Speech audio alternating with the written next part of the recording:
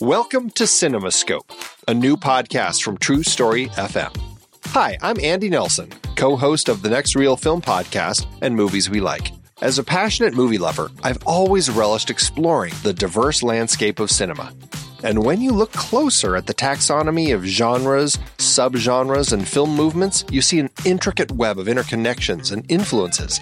This complex cinematic family tree spans only 125 years. So how did styles as diverse as the French New Wave, New Queer Cinema, and Ozploitation emerge? What cultural, economic, and technological forces sculpted these styles?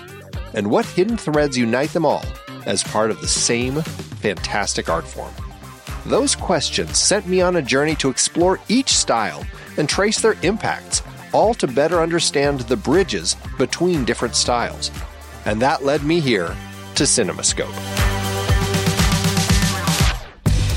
In each episode, I'll be exploring one particular genre, subgenre, or film movement in depth, inviting expert guests to help us all better understand what defines that style, how it came to be, and what branches it, in turn, influenced on this big cinematic family tree.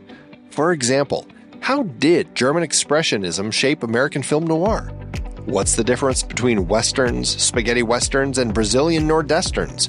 We'll examine the economic and socio-political forces that birthed categories like blaxploitation, and we'll spotlight visionary films and directors key to the evolution of different styles. So join me as we explore the complex forces that shape film's evolution and appreciate the diverse creativity possible in its relatively brief history. Let CinemaScope be your guide to understanding this art form we cherish, how its genres blend, bounce off each other, and advance a rich tapestry of storytelling innovation. Together, we'll gain a deeper appreciation for this wondrous, shape-shifting medium. Our journey begins soon. Be part of this adventure by subscribing to CinemaScope today.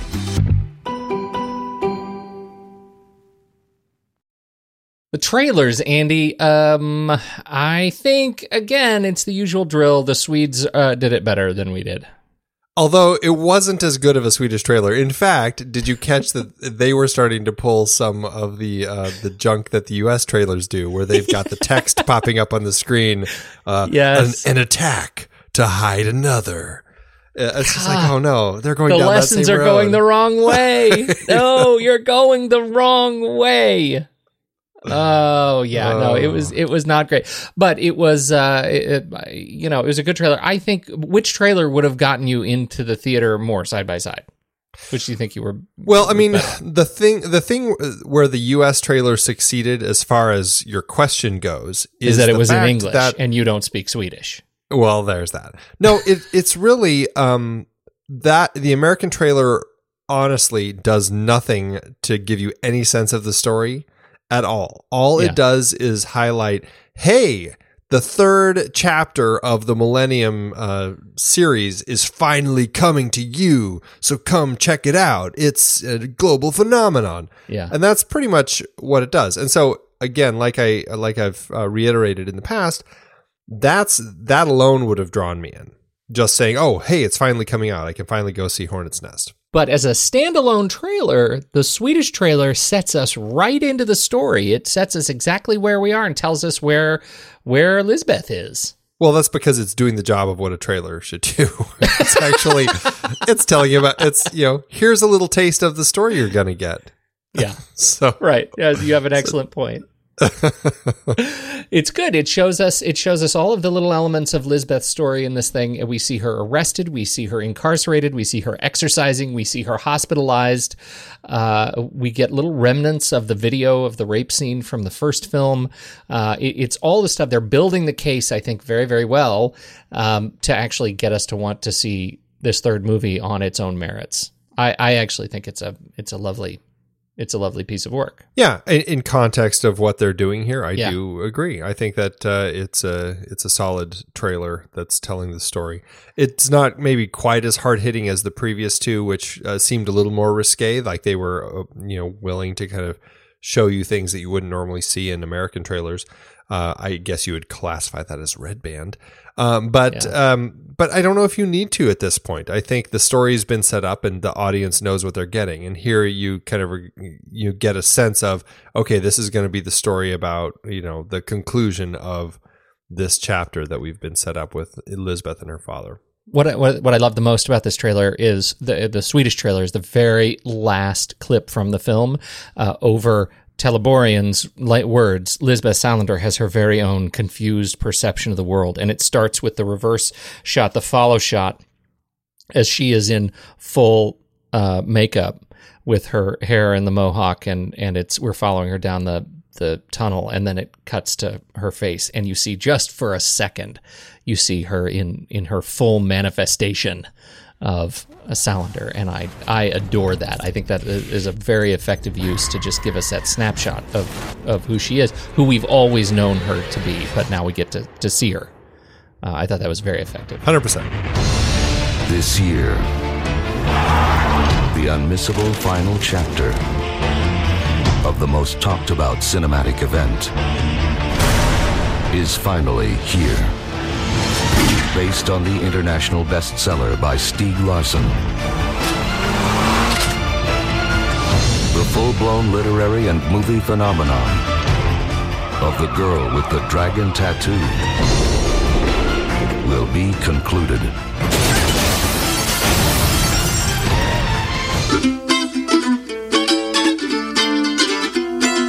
This is The Next Reel, everybody. I'm Pete Wright, and that there is Andy Nelson. Hey. And we spoil movies. Tonight on the show, it's round 3, in which Lisbeth goes up against the world in director Daniel Alfredson's final Millennium entry, The Girl Who Kicked the Hornet's Nest. Before we get into that, you should learn more about us at thenextreel.com, subscribe to the show in your favorite podcast app, or follow us on Twitter and Facebook at The Next Reel. And, special unscripted announcement, you can now officially find The Next Reel in Spotify. So for those who have asked, for those who have sent me email, we're in Spotify, so you should go follow us there. And there was great rejoicing! Yay! And if you enjoy this show and you're interested in supporting our ongoing work investigating great film, please consider a regular donation through our Patreon page. You'll get to join in our back channel conversations on Slack. Hoo boy, has it been crazy this the past few days since The Last Jedi came out. Get in on that conversation over on Slack. And, of course, you can listen to the members-only weekend show, The Saturday Matinee. Just head on over to patreon.com/thenextreel. Here's the thing, Andy, about this movie. We watched, again, the extended edition of the final in the series. It is very long, and it rolls straight in from the last film. I mean, you don't even know that the last film ended if you're not careful, and you're in this movie. And then the first hour and a half happens, and oh my God, I was bored. I wasn't bored ever, really. I moved through this pretty well, actually. I was kind of surprised. Because this is the one where the only thing I remembered about this one was the fact that there was a trial. Like, that was my memory of the third film, was there was a trial. Yeah. And coming into this, I'm like, so we've got like a 3-hour trial that we're going to go through. No, the trial is actually only a final portion of the second half. There is a lot of other stuff going on. It's not boring. And I think, for me, it's, I can totally see where you're coming from, but I think it was just because I was enjoying the characters and just kind of enjoying kind of the way that the, I guess you could almost call it this nonsensical plot begin to unfold, over the first, half of this particular film. That's the thing. They have never really been able to capture, sexy research in terms of sexy investigation the way they did in the first movie, I don't think. I think Mikael Blomkvist is at his least interesting, which is fine because there are other more interesting characters to step in this film. And I think in particular, Erica is another strong character. And I think we have some great moments where she's really kind of portraying the finesse of fear that comes from being stalked. I think there's some great stuff going on. The office dynamics are really cool and fun to watch sort of unfold as they move toward the publication of this epic narrative in their magazine. I love that we see Lisbeth orchestrating as much as she can of her own investigation from the hospital bed. I thought that was really cool. But ultimately, this movie didn't. I walked away from this movie thinking, wow, they could have. I can see why they lopped off a bunch of it to shorten it. I don't even remember the theatrical version anymore. But this felt like it could have been, a solid 90 minutes. And it was really just the second half of the movie. Compress the heck out of the opening investigation and give me the good stuff. I have to jump back real quick to your sexy research comment and just say, plague in the hotel lobby.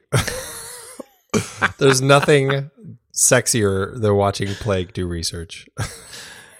I hear you. I hear what you tried to do there, but I'm going to rain on that parade, Andy. I'm going to rain. Plague. Plague. That just, all I can say is that just made you look weird. It's funny. Yeah. Well, yeah. No, I hear it's you. actually, You have a point. I get it. In context of what he's actually looking at, it's actually horrible. It's horrifying. Yeah. Right. Really could potentially paint me in a horrible light. In fact, let's just go ahead and say this for the record. Please don't seek out that sequence. Let's just pretend it went by and you didn't even hear it. It is no commentary on Andy. There's the kind of internet he surfs about that research scene. We're talking only about Plague the Man. That's all we're talking about. Andy thinks Plague the Man is sexy. Please step away from your screens. I'm trying to save you, man. You did this. You put us both in a weird place. Yes, and it's only getting weirder. Tell you what, let's move on. I'm going to push this trolley right up the mountain. There we go. Let's do it. So but like you, I don't remember what was added to extend this to the much longer version that we had here. This double TV version, essentially. But I don't know. For me, I enjoyed the interesting characters that we get. I particularly enjoyed Lisbeth's doctor. I think that he's just a great little bit of just a kindness that she finds in just this stranger who just is like, I see a troubled person and I'm going to help you, even though I have no idea what your story is. I just think that's really interesting. And I like the way that plays out. Yeah, so for me, I guess I don't know how often I'd go back to watch the whole thing. And maybe that's telling. But I wasn't bored by it. You actually ask a question in the notes that I think we need to ask specifically. Because this is a movie where these things were shot back to back, the second and third, they roll from one to the other, does it make the previous film feel like less of a complete story? And is there a problem with that? That is something that really struck me as I watched this. And I saw that, this essentially, like you said, starts right as the second film ends. Lisbeth is rescued from the farm where she had just been shot, and the third film starts with her, the helicopter landing at the hospital. That's basically how things kick off. Very much kind of like the other trilogies where the second and third films have really been tied together, like Back to the Future or The Matrix. This one, it really is like this. It's a complete story across the second and third films. Does that make it really awkward? And it's a funny question to ask now in context of all of these, Harry Potter and the Deathly Hallows Part 1, Part 2, Hunger Games, whatever the third book's called, Catching Fire, Part 1, Part 2. They're doing this more and more where they're taking a big story and they're cutting it in half. And oftentimes it leaves you like going, gosh, I'm not getting a complete story here. I'm only getting half a tale. And then I have to come back and watch the other half. And this is one case where I really kind of felt that I don't know. I was torn because Back to the Future works pretty well because the second film is really set up in the future. The third film is really set up in the Old West. It's one big journey that Marty is on, but it does feel like kind of two separate stories that they just happen to film back to back. Yeah, it's like a serial. Yeah, exactly. This one, it is really one story about Lisbeth. But when you step back and look at it from the Millennium side of things and the basic mysteries that we have in this, quote, trilogy, the first one you have this kind of detective story as they're trying to solve this old case about a missing woman. The second one is this detective story trying to figure out who's behind this illegal sex trade that's going on in Sweden. And the third one is this detective story trying to uncover this government cover-up involving this protection for this foreign crime boss from Russia. Mm-hmm. It just so happens that Lisbeth is really tied into that particular story, and that foreign crime boss is the one who's behind that illegal sex trade that they're working on in the second one. I don't know. I feel like there is that serial element between these two, but it just so happens that everything got tied together, and so it does turn it into this big, massive story that does at times feel a little convoluted, and it feels a little weird, kind of the way that it's spread across these two films. It feels like one big movie, and to that end, watching the extended versions as basically 4 big episodes actually worked better for me. In particular, the second and third movie. Like it feels like a consistent narrative. I think the first movie just is an absolute standout.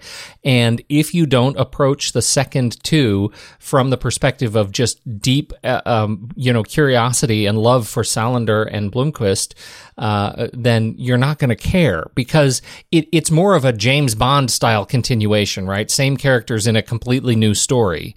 Where we learn more about their personal lives and their background a little bit, sort of doled out. But the A story, the B story, these are the stories that are unique to, the second movie, that are not, they don't carry. I mean, we don't hear anything about Wennerstrom. We don't hear anything about the Wengers chaos. It's all gone. It's all gone, and none of that is added to the resolution in the final film. And in that respect, it doesn't work very well as a trilogy. It's the Millennium set, where you have one movie and then one giant movie, and we get crossover characters, but it's a different story. And I've always had a problem with it as a trilogy. It's presented as such. Exactly. And I think to that end, that's a real downside to the way that everything played out with Stieg Larsson. The fact that that he had written these 3 books before he died suddenly. Yes. But he never intended it as a trilogy. He intended it as the Millennium series, and I think I think he had like something like 10 books lined up as far as 10 stories that he was going to build into this Millennium series. I know that we've talked about a few of these other ideas that are part of it, and how they have since brought in another writer to finish from his notes, like the girl who, I can't remember what they are, something with the girl in the spider's web, and the girl with the eye for an eye, girl who takes an eye for an eye. So those books are out there now, based on those notes, and that makes more sense to me because it really is not a trilogy, and I think that's something that just really became an unfortunate element, the way that it was packaged because of his death, because there were only these 3 books, because the second and third really are tied together. All of a sudden, it just became this idea of this being a trilogy. And it's just not. And I think that's a very frustrating element of what we have here. Yeah, I think so too. The story itself is fine. It's the investigation. You already pointed it out. We're trying to unravel a government cover-up. The government part, the sector part, I always struggled with in this film, I think. My memory of it was that it was convoluted and chaotic, and I could never, I just never put my finger on why I was supposed to care that these old guys were coming out of the woodwork to try and protect some secret, that I feel like they were never very good at communicating why they were so scared. Like, the guy's coming out of retirement, he's on dialysis 2 days a week. Like, why is he taking over and trying to kill all these people? They just didn't make a very clean case for why they should be feared. It just never felt really substantive to me. You mean that what they were covering up? Right. Well, it's the fact that the government was essentially, hiding this crime boss who was running an illegal sex trade, bringing Russian girls in as, illegally to just kind of keep them as basic hostages for a sex trade. And they brought him in for not for that particular reason. They brought him in because he was defecting from Russia, and I think they were looking for government secrets or something, but that's what he was doing. And then they kind of got themselves into a situation where they couldn't get out of it, and they had to hide the fact that they were basically protecting this guy. Well, see, now you've explained it very well, and I knew that. I'm saying the movie didn't do a good job of presenting it. And in fact, you left one element out, which is that, in fact, they were mostly scared of the fact that they lost him for so long, and that they brought him over and then they kept such good secrets from one another and never wrote anything down and then lost him. And I think that was a signature element to the sort of Three Stooges narrative of the government side that I think is really important to the story. But all of this comes out at the very end of the movie, right? When you have the reportage that comes out as they start talking about, where they were holed up in this apartment, and they were, they had this whole network of people that were all under this unofficial cover, and they had all these, these people that were working for them that were in the crime circuit, and all of that comes out in the last 5 minutes of the movie. And I think that doesn't excuse the initial sort of hour and a half of these guys bumbling around trying to off Mikhail and Erica and put an end to the Millennium thing. I can see your point. I guess I thought there was something really fascinating about this group of these old conspirators and like old assassins that you don't ever see. Like, there are always these young guys who are doing all these things. And here you have these, octogenarians who are out there, like the old guy who kills Zala in his hospital bed, and then takes his own life. And, it was just, I don't know why it struck me as kind of comedic that you have this old group that is doing this. And I found that actually quite fascinating, that here you have this this ancient group of people still hiding their secrets, and they won't let go when, it's in the past now, and it's, I don't know. I just thought it was a really interesting element. Okay, I totally get your point, and I should let it go at that, especially because when you bring up comedy, I mean, you have to admit they're really bad at it. Like, they're really bad at what they're doing. Just everywhere they turn, it fails. And by the end, when they hire these crime brothers from the Serbian go in and completely destroy a restaurant and fail, and it cuts back to these two guys watching TV in their apartment, and they're like, how did I know? Zoinks! How did we know? How were we supposed to know they were Serbian crime lords? It's awesome. That was pretty funny. It was very funny. I totally get that.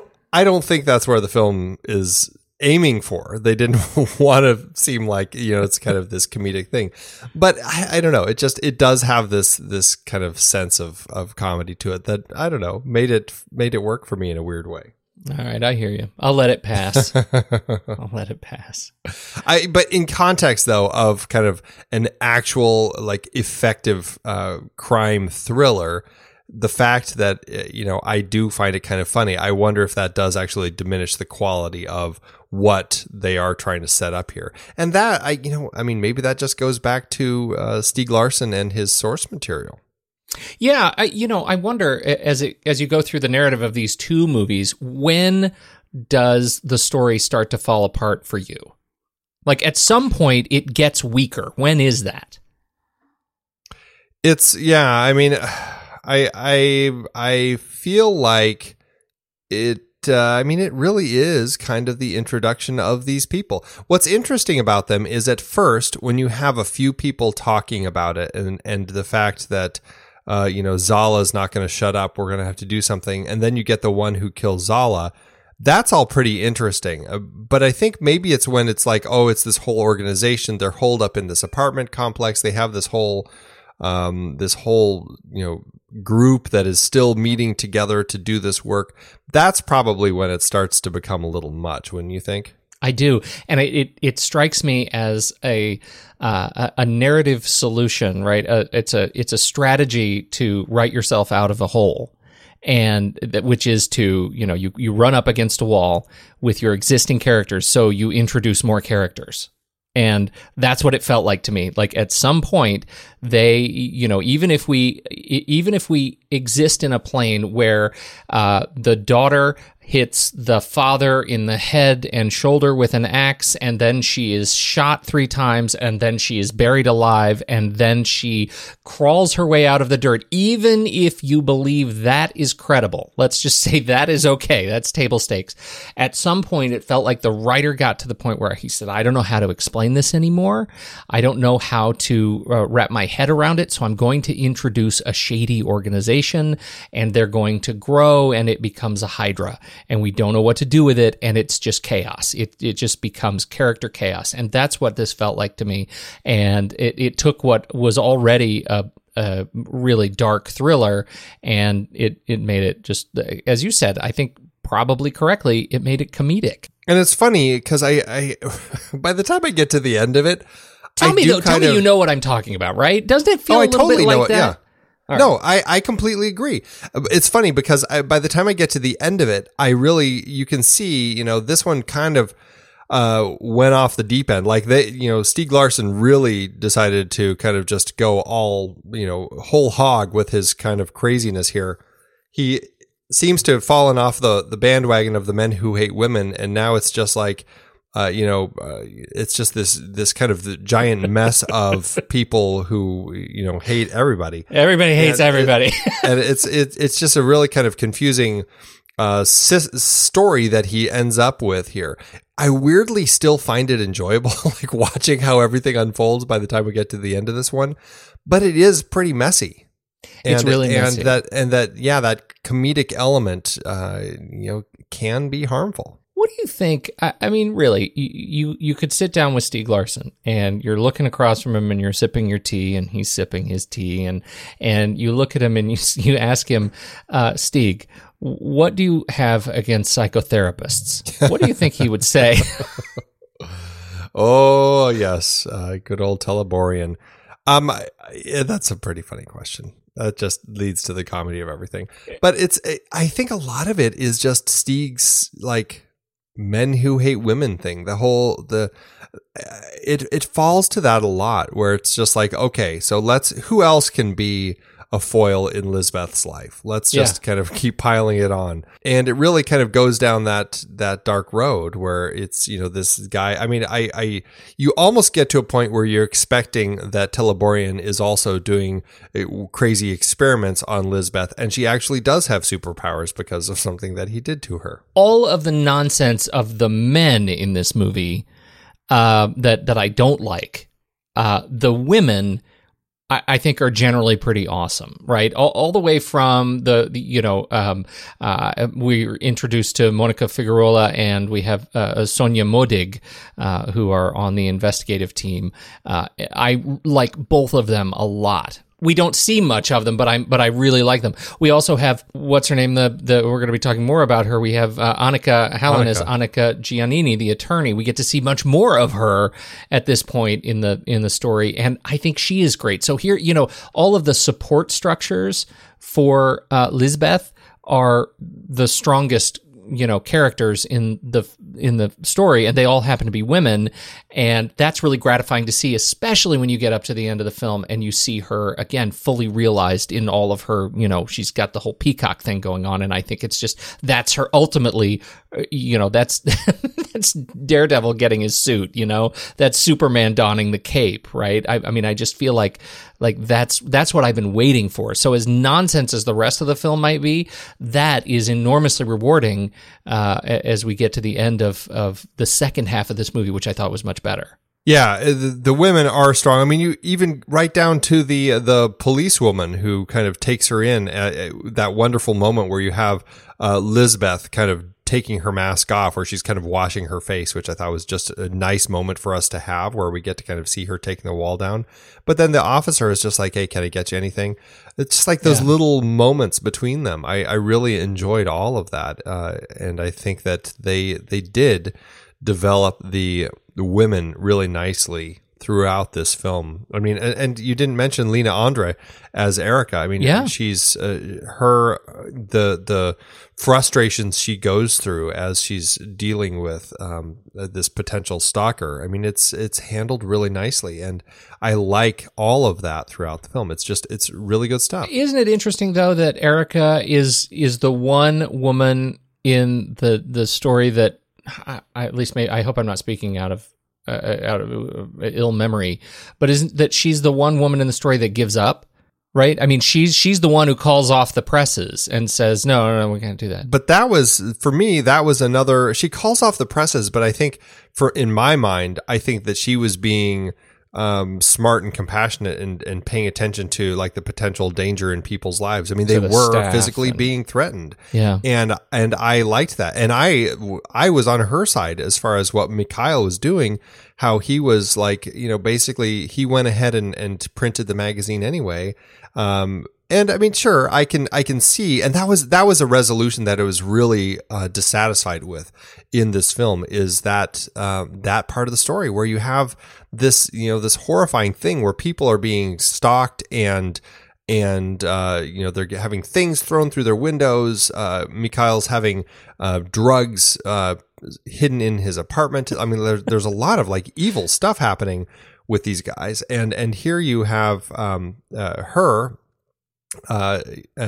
Erica saying, you know what, we have to stop. We've hit the wall here, and Mikhail's just like, no, we're going to keep doing it, and he prints it anyway. And then the resolution of their relationship, she kind of says, I'm leaving and I don't know if I'm going to come back.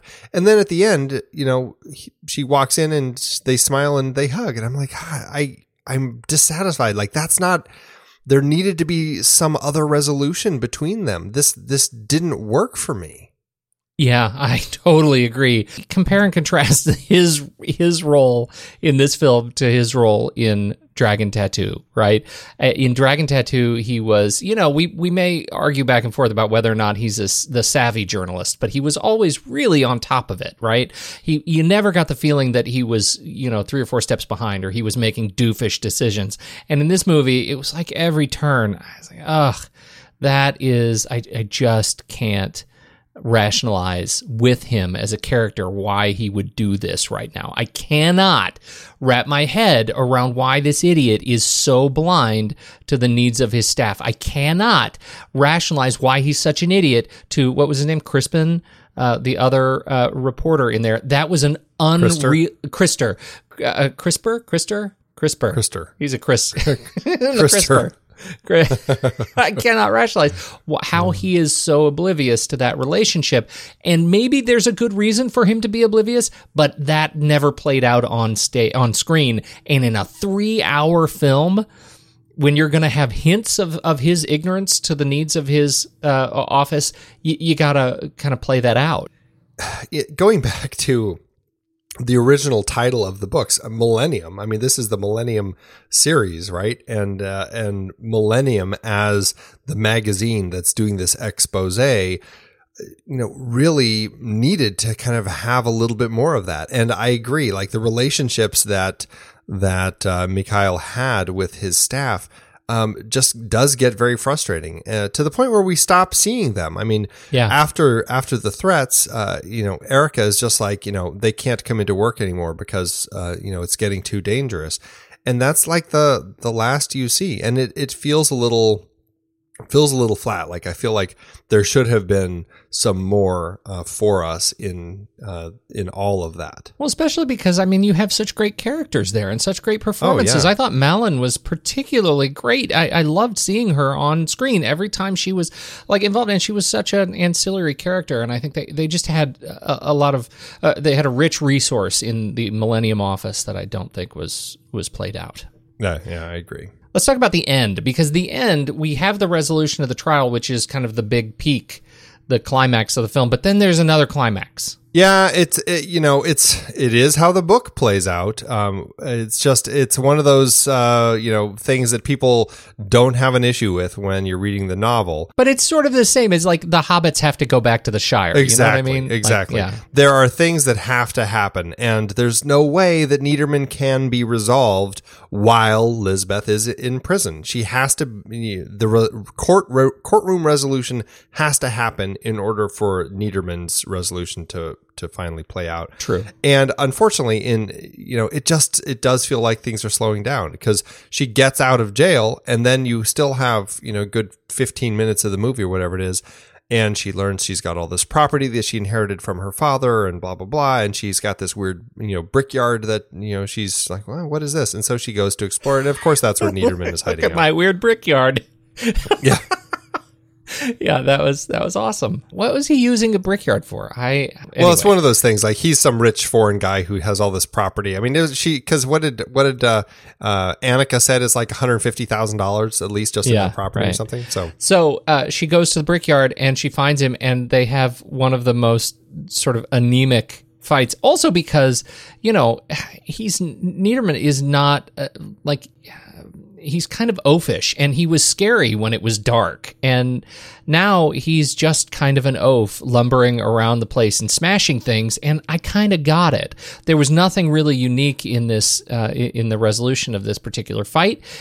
She does end up stapling him or nailing him to the deck. And then she calls the motorcycle gang, and then she calls the police, and everybody cascades on one another, and Niederman ends up dead. They sure tied it up in a nice, tidy bow, and I find myself frustrated. In context of storytelling, you want your antagonist to kind of take care of things. And yes, I guess she does. Your protagonist to take care of things. She does take care of it in kind of a way that is clever. It works as far as this layering of, she gets rid of Niederman by bringing in the biker gang. She gets rid of the biker gang by bringing in the police. It all worked out for her as far as what she needed to kind of close up shop. Didn't it feel rushed to you? It didn't feel rushed, but it just felt just kind of flat. I think that was the issue that I had with it, is by the time we get to her confrontation with Niederman, like you said, he's kind of oafish. He's slow. He's not much as far as kind of the big chase. I mean, when he shows up and like the big reveal that here he is, I don't know. It was one of those things where okay, this could be interesting, because it's one of those things where she's poking around like, what's going on? Then all of a sudden something turns on in the other room or whatever happened. Like that hook starts moving. And so she goes in there and she's looking around like, what's happening? And then you get that reveal of him kind of stepping out of the shadows from behind her. But then it's like, it's almost like those spoof movies where when they're spoofing a horror movie and the bad guy is always walking slowly in pursuit of the young virgin, and the virgin is running through the forest, but every time you cut, he's always right behind her. It's like, that is exactly what it is like. That's exactly what it is. It is a lampoon of, and it's a lampoon of himself. This is Niederman lampooning early Niederman, and I find that just it's unsatisfying. The stapling thing I thought was particularly comedic. Well, especially because she's doing it, and it's just like he just looks at her, and it's like he's not trying to grab her or anything. I mean, he's right there. She's right, between his legs, and nailing him to the floor. I appreciate the way that it plays out, but it also just is a little bit underwhelming. Agreed. All right, let's do the deep scene dive, Andy. Let's do it. This is the takedown of Teleborian. Now, in the second half of the movie, we spend, I don't know, what would you say, the entire courtroom experience is roughly, a half hour, 40 minutes? Yeah, I think it starts about 40 minutes before the movie ends. Yeah, and so then it ends about 15 minutes before the movie ends. So it's probably about a half hour. Yeah, I think it's about a half hour. And so we've got some time where the defense is, she's making her case and she's not doing very well, predictably. And then we have the attorney for the state is trying to build the case, and he's working hard to build a case that Teleborian is his expert witness, that Teleborian has now written the definitive psychological report on her state, that she is not well, that she needs to be remanded back into the custody of his hospital and locked away forever and ever. Amen. And leading up to this, we know that Mikhail has unearthed some additional juicy, nasty stuff.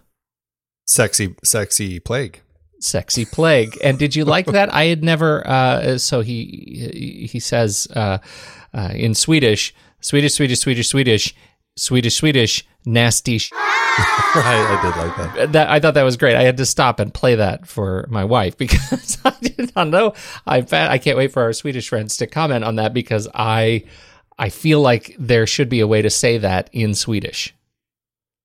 When it's really serious, Pete, you say it in English. You say it in English? Is that right? I thought that was really good.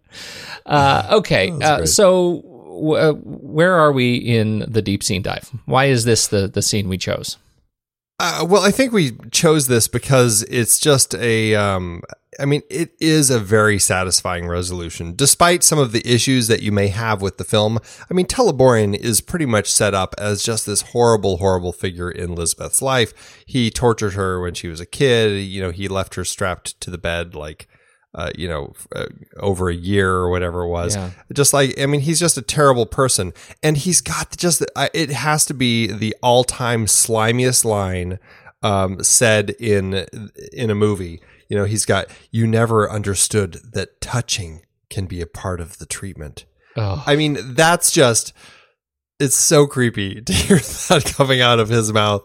And so it just makes you sick. And so you see this scene as it plays out as basically first it kicks off with Mikhail kind of giving his testimony about the paperwork, like, oh, this was him.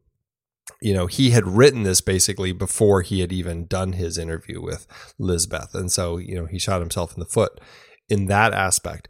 But then they bring in the I don't know what his role is, but he's Chief Ed Klinth, the Nicholas Falk playing the role.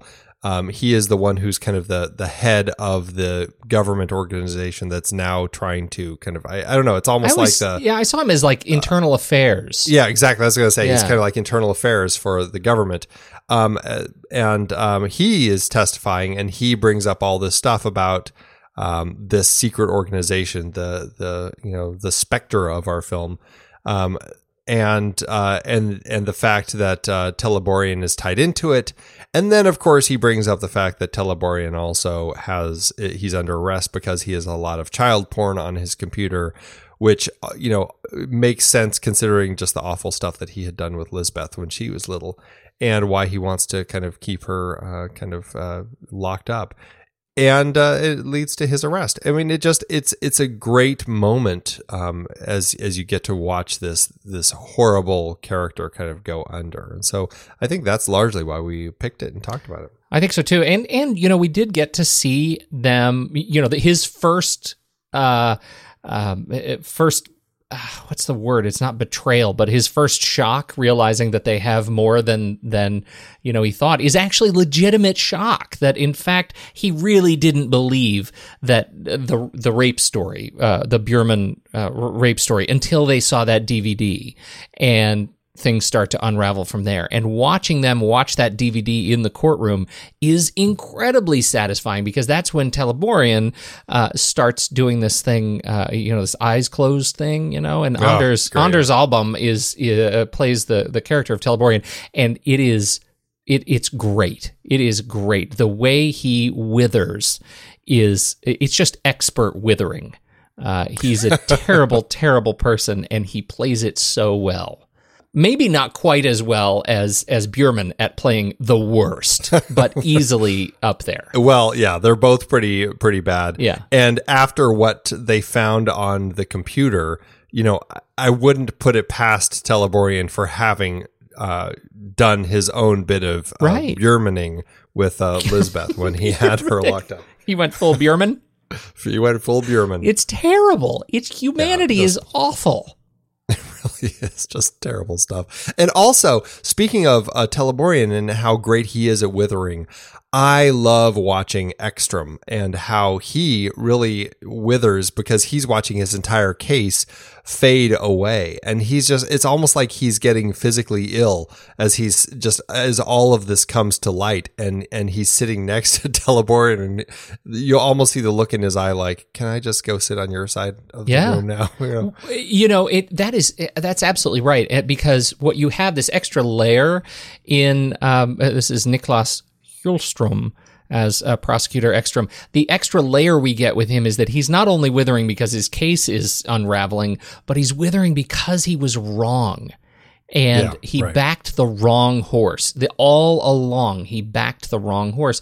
And I think that's a really important extra element. And I think that makes it that much harder to portray on screen, in to his credit.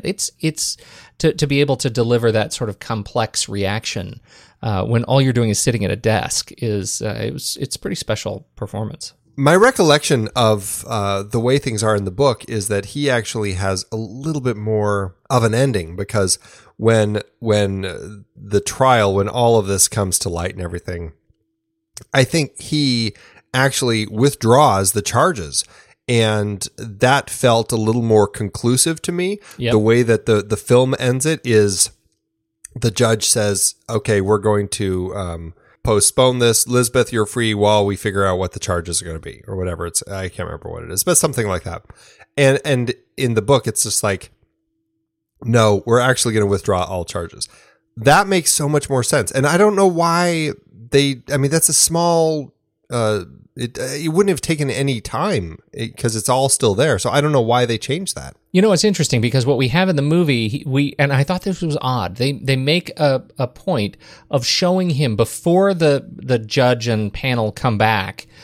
They show him, putting all his papers away in his briefcase. Like they're telegraphing that, he knows he's done. He knows this is over. Right.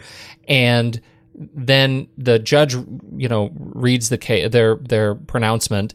I love how she says it, that we haven't even started like parsing all of this stuff. Like there's no way we could figure out all the stuff you presented to us. But one thing we do know is that Lisbeth Salander should go free for now, pending sentencing. And then Ekstrom just leaves, and that is not, and he leaves kind of huffy. And I find that really, it's limiting to the character after we had such a really strong portrayal during during the meat of the sequence. I wanted him to show more, to communicate more to, Giannini and to Salander that, we got it. The law is on your side because he's the law guy. Well, and there were so many elements that they could have done, because he's the guy who took Bublonsky off the case earlier in the film. Right. And gave it to the other idiot that we all hated so much in the last film. And then to see Bublonsky and Modig walking in together to confiscate Teleborian's laptop and stuff. Like I don't think there was even really a good reaction shot of him going, wait a minute, why are these guys working with this government chief? I had kind of taken them off the case, and here they are all of a sudden working with the with the government to do all this. Like, there's no good reaction to him. Like, what's going on? Yeah. And so, yeah, there were moments that they could have added in here to really kind of flesh that out, because it is a really interesting story, like his thread here. And I just feel like it gets diminished quite a bit. Yeah, I agree.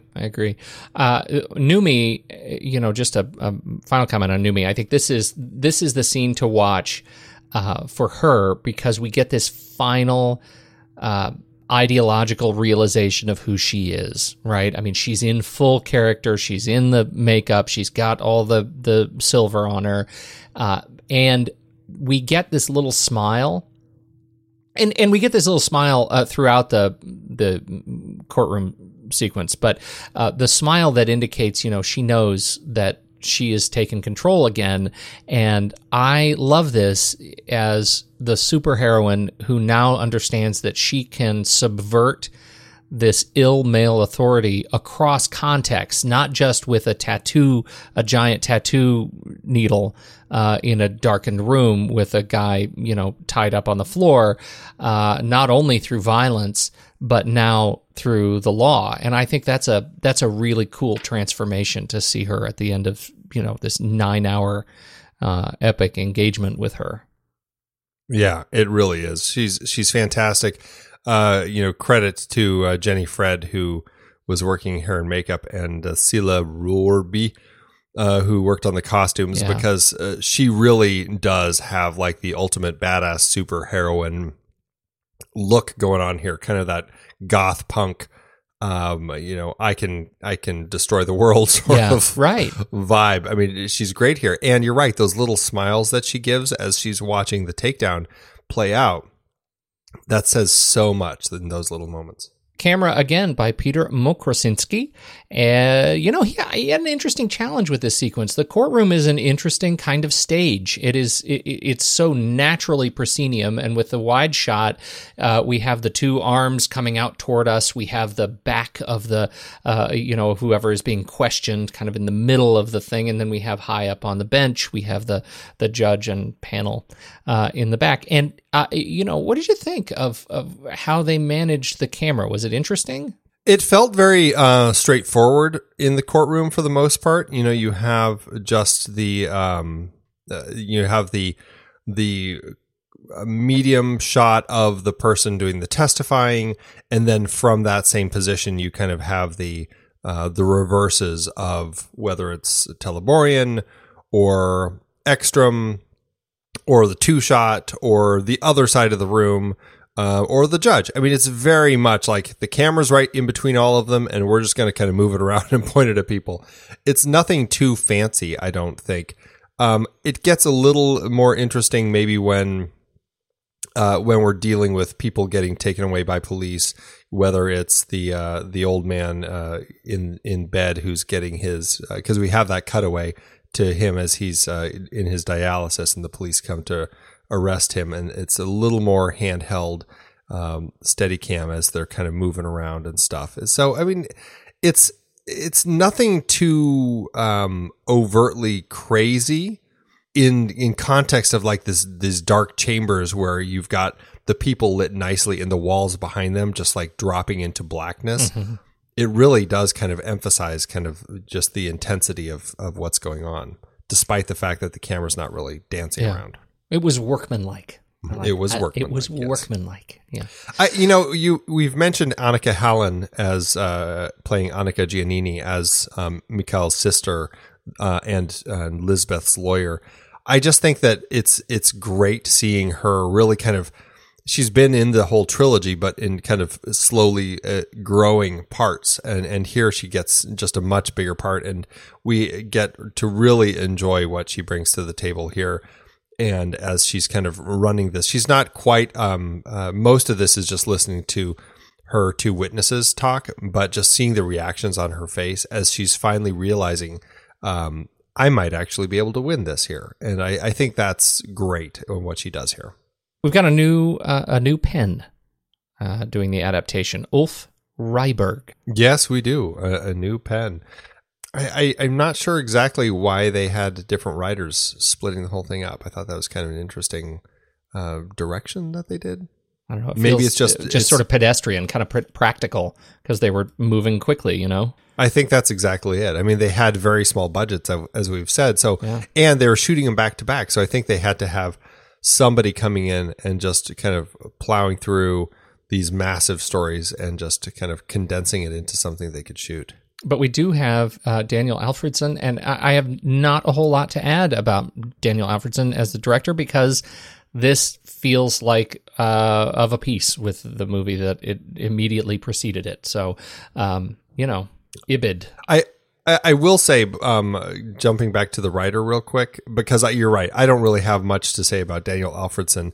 I think that we didn't say last week.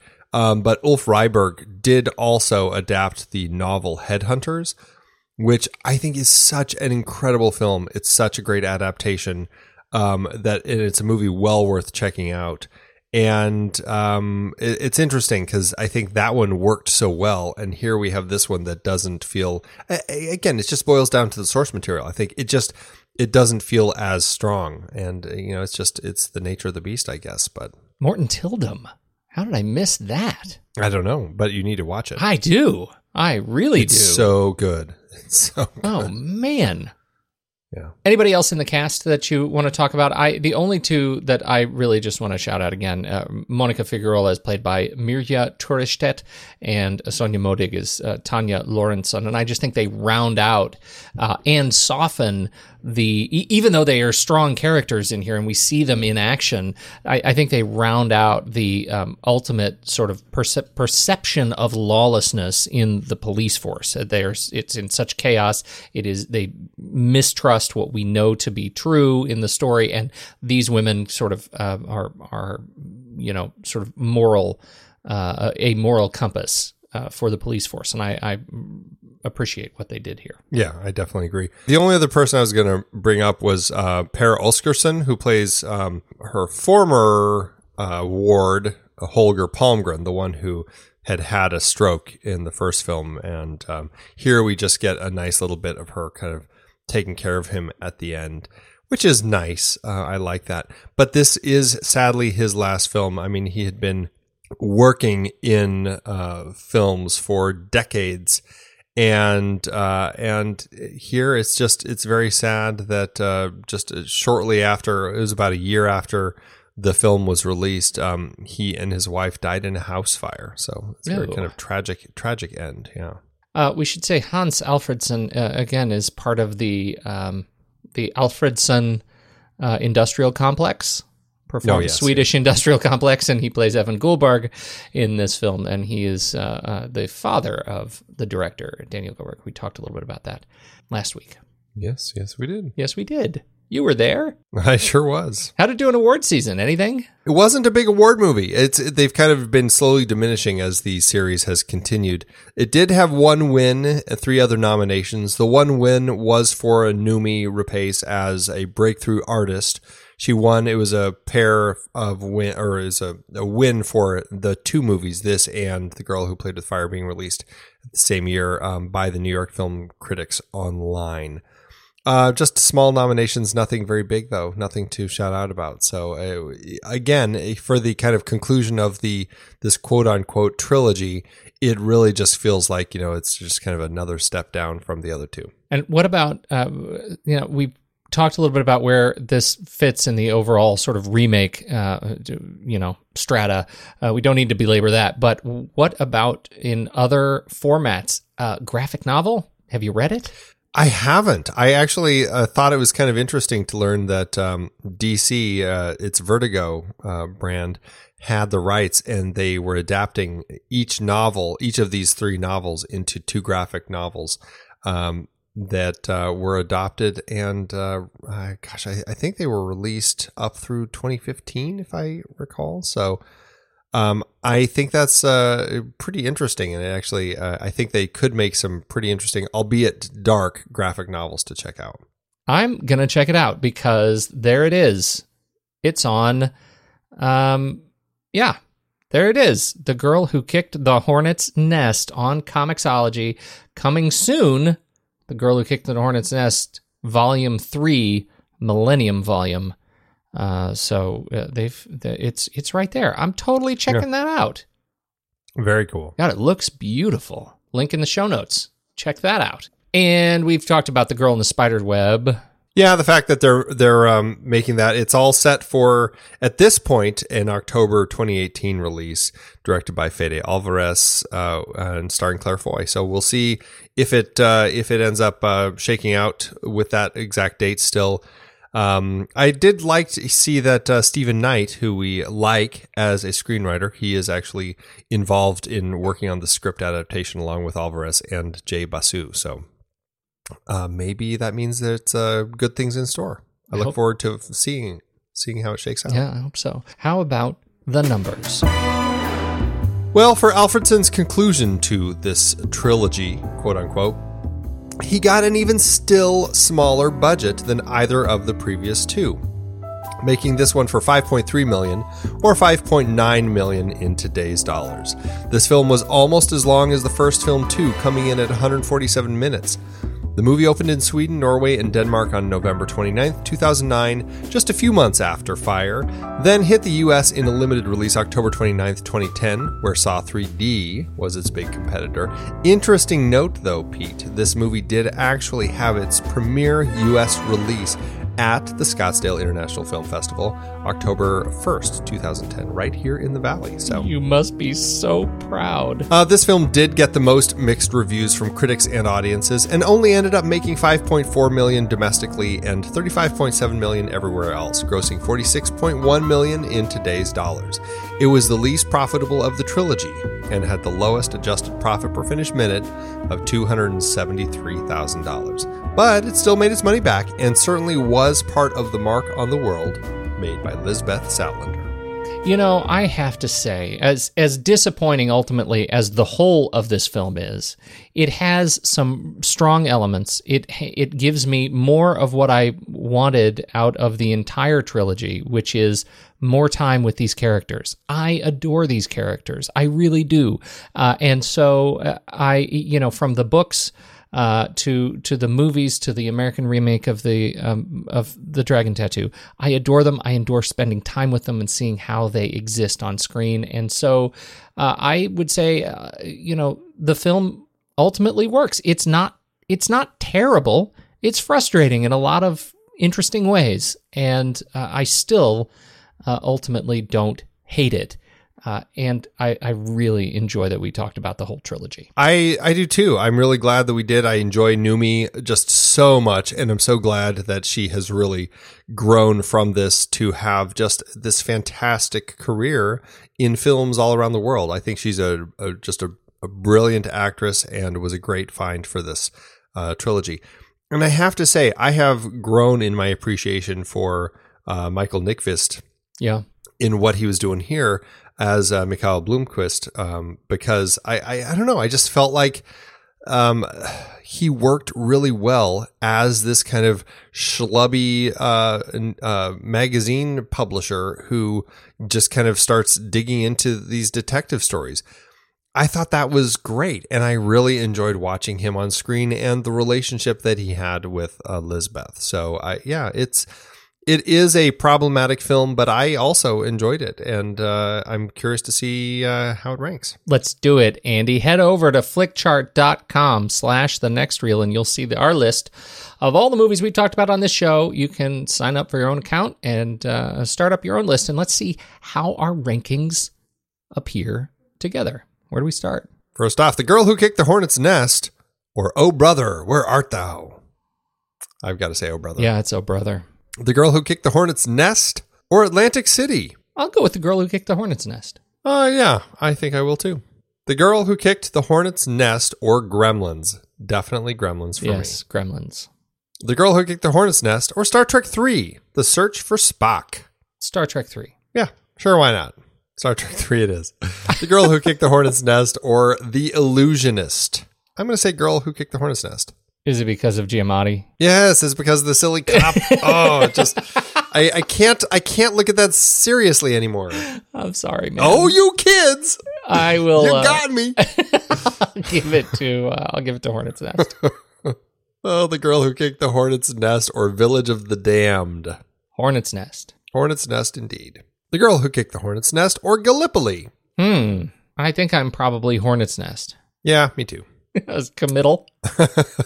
The Girl Who Kicked the Hornet's Nest, or Lupin III, The Castle of Cagliostro. I'm going to be Hornet's Nest on this.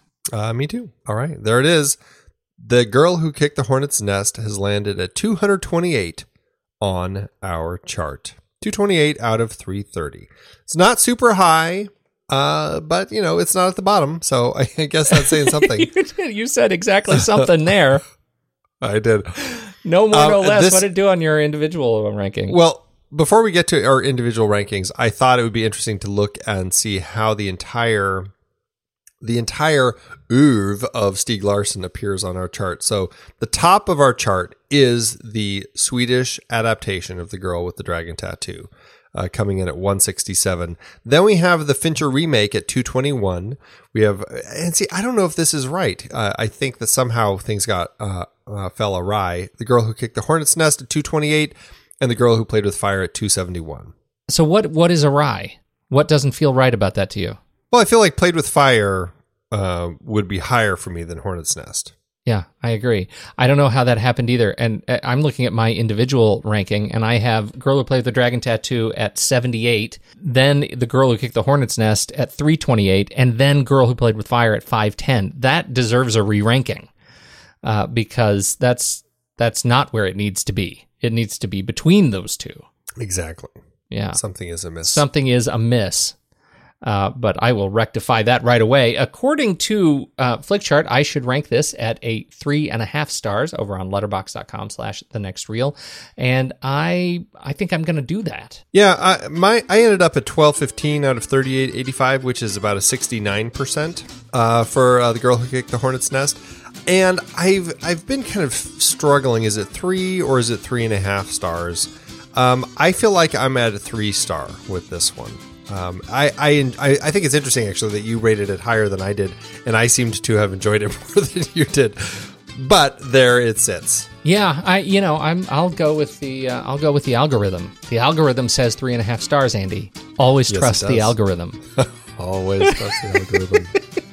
So what does that do for us in Letterboxd, our collective Letterboxd ranking? What does it do? Are you going to siphon away my half star? In Letterboxd? No, I mean, it'll land at 3.5. There you go. That's what I want to hear. We're rounding up. Are we going to give it a heart? Yeah, I'm still giving it a heart. I really enjoy it, even with its issues. Yeah, it deserves the heart. Mm-hmm. Plus, it gave us Noomi. Thank you. Although you can argue the first film gave us Noomi. That's right. All of the films gave us Noomi. Yes, there you go. Crying out loud, Prometheus gave us Noomi. Ugh. Hey, Passion gave us Noomi. That's right. Oh.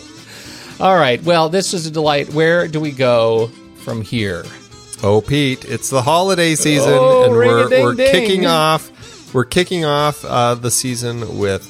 It's a film that I wouldn't say is a family-friendly holiday film, but it certainly is a fun film to watch for the holidays. And it is, of course, Die Hard, and we will be going through all 5 films. So kicking off the month of January for 5 weeks, we're going to be going through the Die Hard series. Fist with your toes, Andy.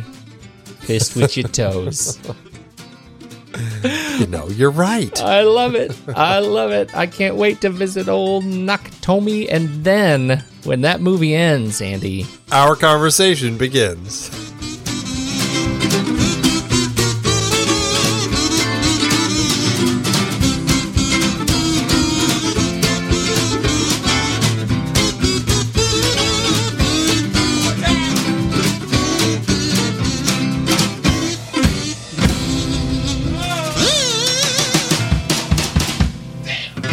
Amazon giveth, Andy.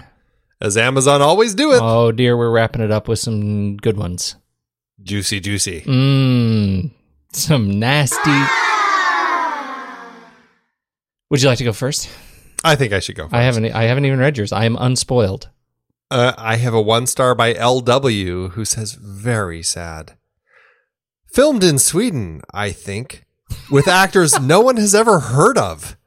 English is dubbed over, and the words don't match the movement of their mouths. What?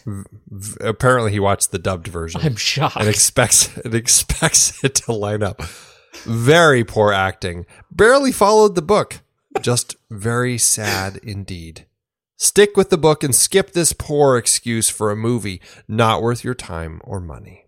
Oh, Andy, that is an excellent entree to mine. It is exceptional. Mine is by Kindle Customer, who says with a 1-star, too much violence. And then we learn a little bit about culture. Kindle Customer says, I'm sorry. The Swedes are obviously all depressed, perverted, and incestuous, just like all Americans own guns and belong to gangs.